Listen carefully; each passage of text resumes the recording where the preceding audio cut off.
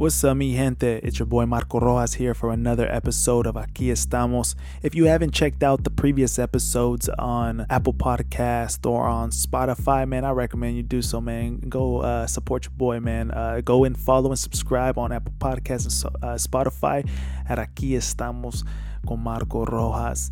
So, it's been an emotional week. A lot of pain and a lot of violence to our comunidades.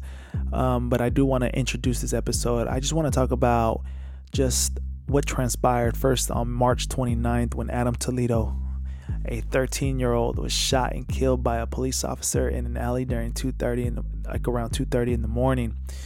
And, as a nation already, we were already tensed and angry about the deaths of many community members, especially George Floyd, Breonna Taylor, Sean Monterosa, and Daunte Wright. And it's just so many unarmed individuals being killed and shot at from strong policing in our neighborhoods of color. And on April 15th, just a few days ago, videos were released that gave a clear look of the shootings.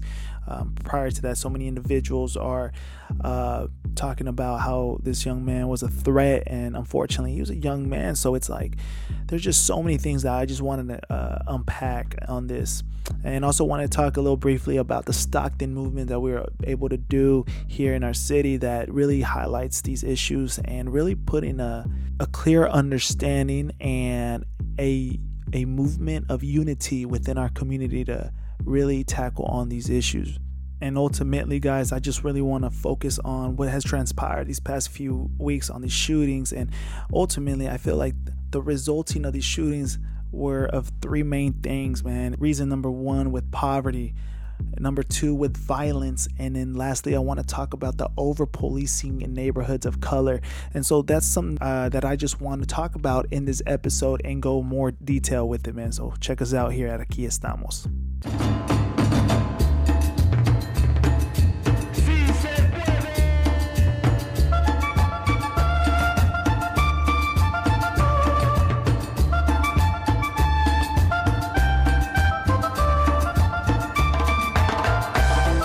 Estamos para que todos sepan.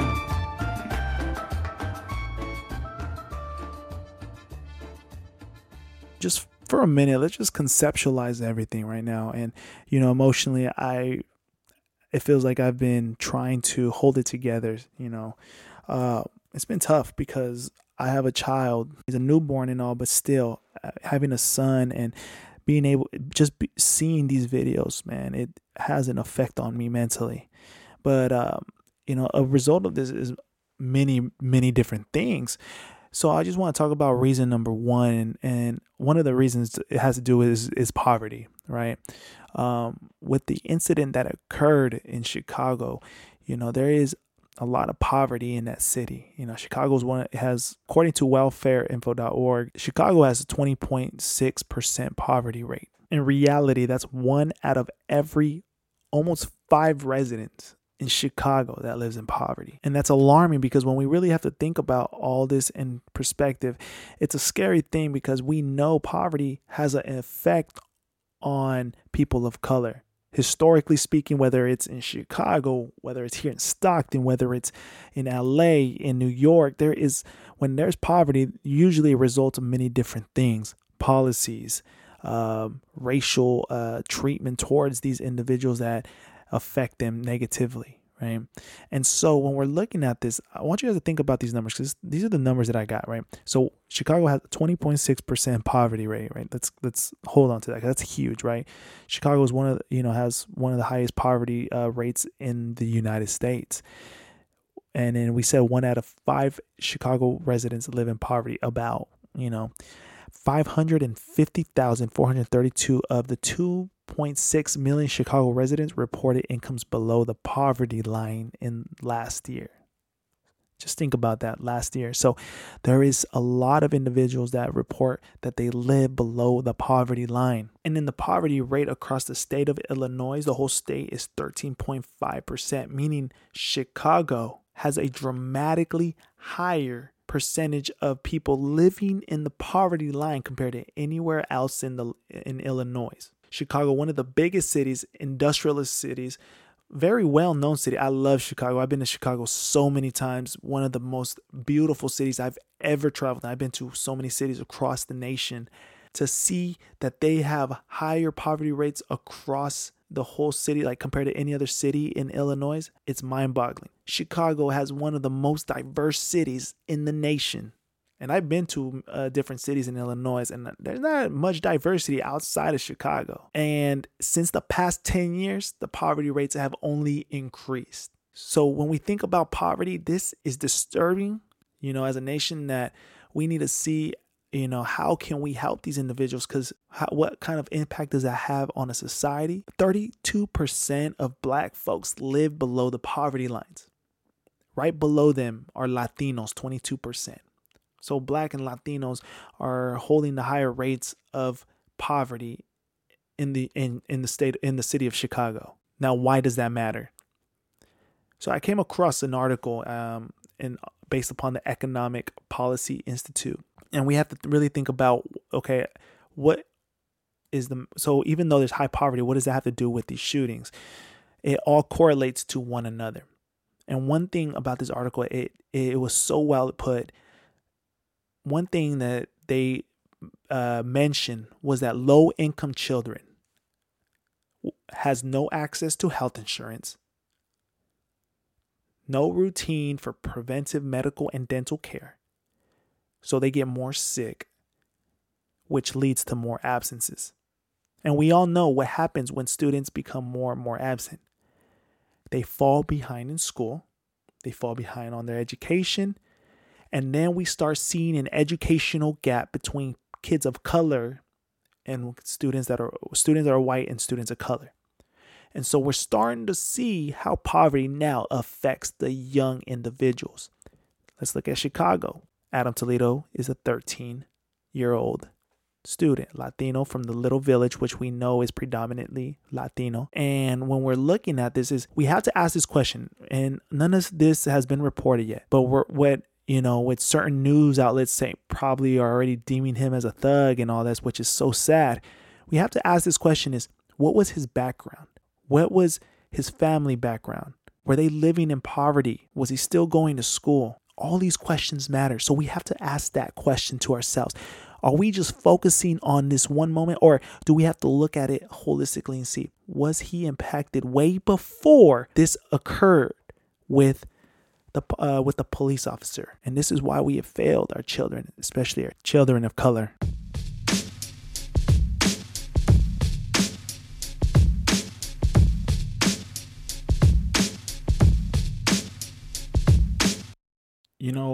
Another reason why I feel like we have to talk about these issues, people of color as a whole, but violence has been an impact, right? When you think of poverty, the next reason that comes with it is violence. And in large cities, we are seeing violence and gang violence a common theme, especially in poor neighborhoods. And when in those poor neighborhoods, it's predominantly people of color. In the Chicago Tribune, in 2021, they had just talked about it being one of the most deadliest years so far, with multiple murders taking place and gun violence being at its highest. I was also listening to what the mayor had to say after the shooting, and I really want you guys to check it out, man. Tell me what you guys think on this.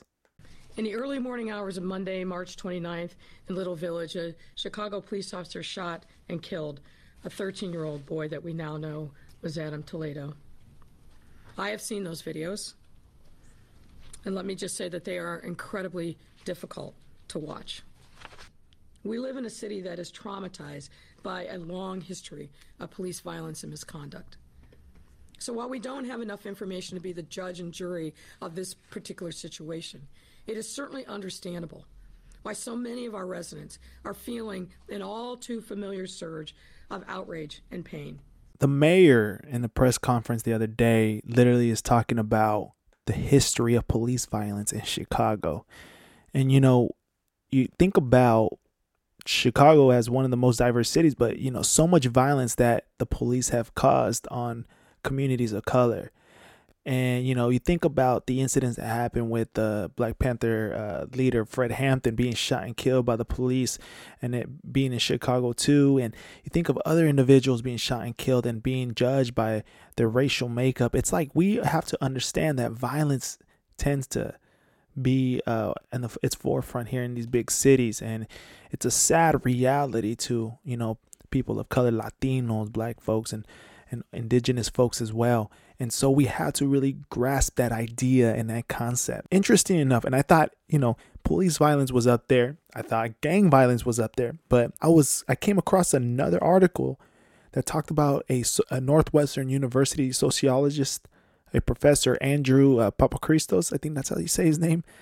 But he said that gang violence in Chicago is only a small fraction of Chicago's violence in Chicago, or the violence that is occurring in Chicago.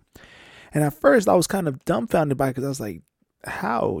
I thought the numbers spoke for itself. But what he came to say was it was just at 6% of gang violence. To understand gun crimes, he said, found that more than half of the victims came from small networks of people who, because of their ties, are highly likely to get shot. So basically, the more of those people who have been shot, the greater risk the people that connect with them will have that same fate.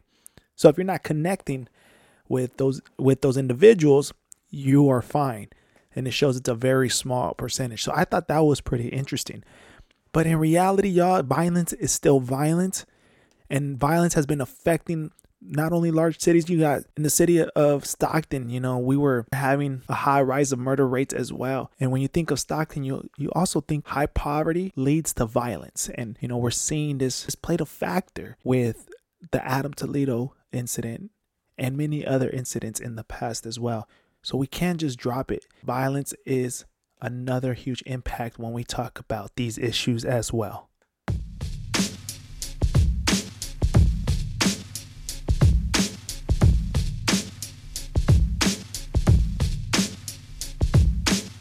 Where the incident happened, where Adam Toledo was shot and killed and murdered by the police, we have to really think about the neighborhood itself, right? Little Village.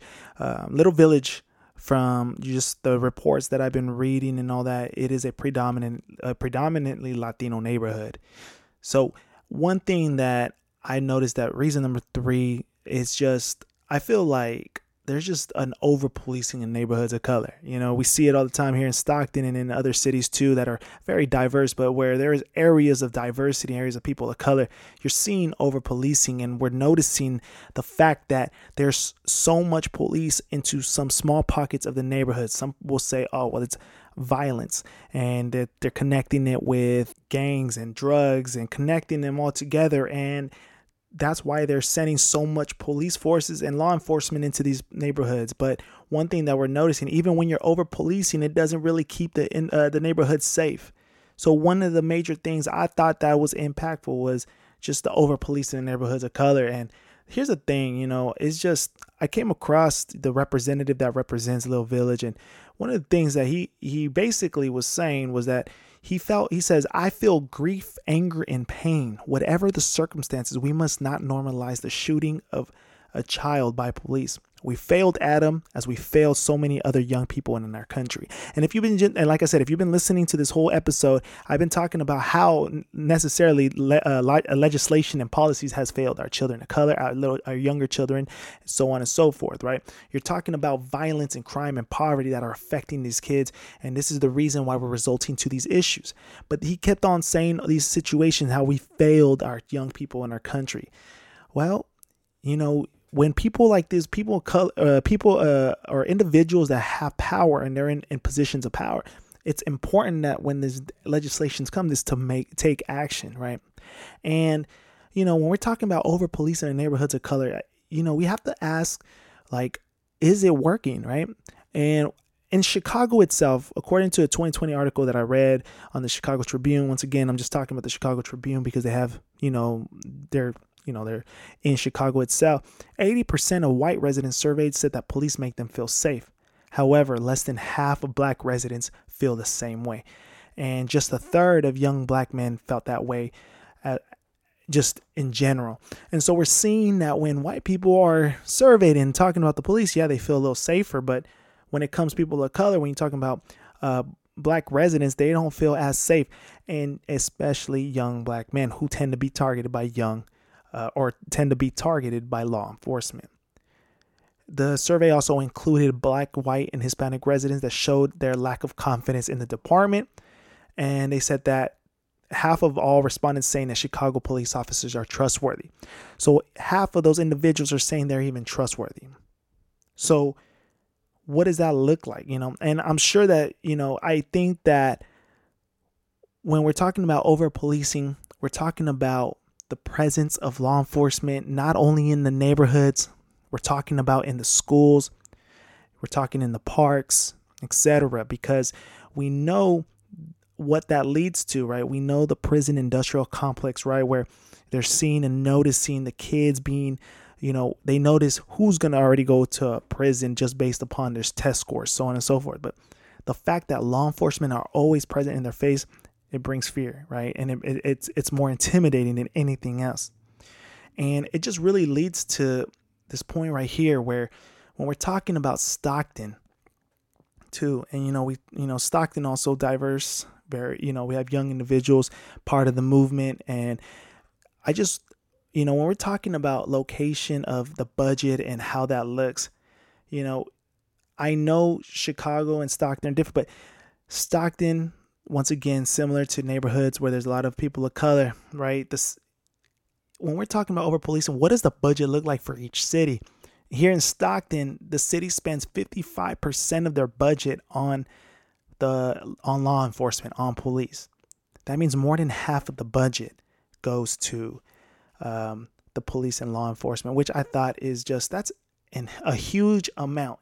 And then if you compare that to economic development, which is 3%, and community service, which is 3% as well, it just we tend to think like, why is policing so vital to these cities? Why are we putting so much money in our budget into law enforcement? And then cities with most diversity tend to have more policing just in general. And in Chicago, where the event took place of the shooting of Adam Toledo, you see Chicago having a similar spending on public safety, just like any other city with people of color that is diverse as well, where they're spending 56.1% on public safety, law enforcement.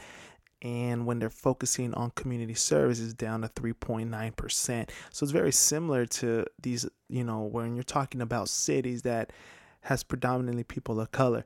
So my question is always asking as we, close out on this episode is, why do we focus so much on law enforcement and not the investment on education and public services that can help these communities of color with trauma, with all these needs that they need to address, so we can basically handle the situation of violence and all that they have experienced in their lifetime.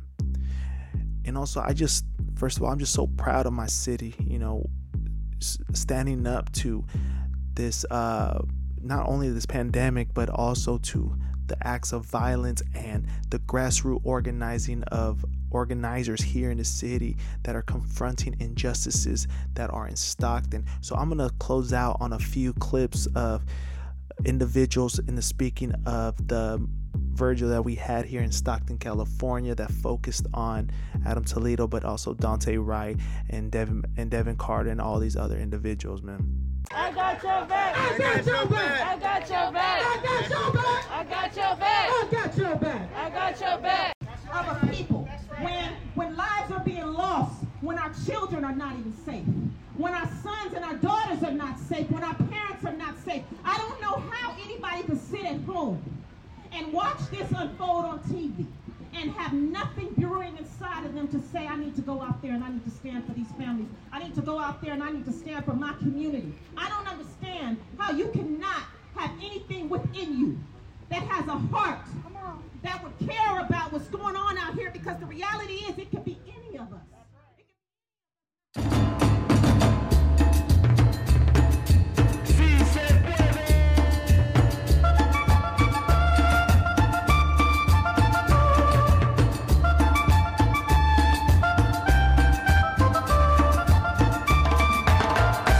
Aquí estamos.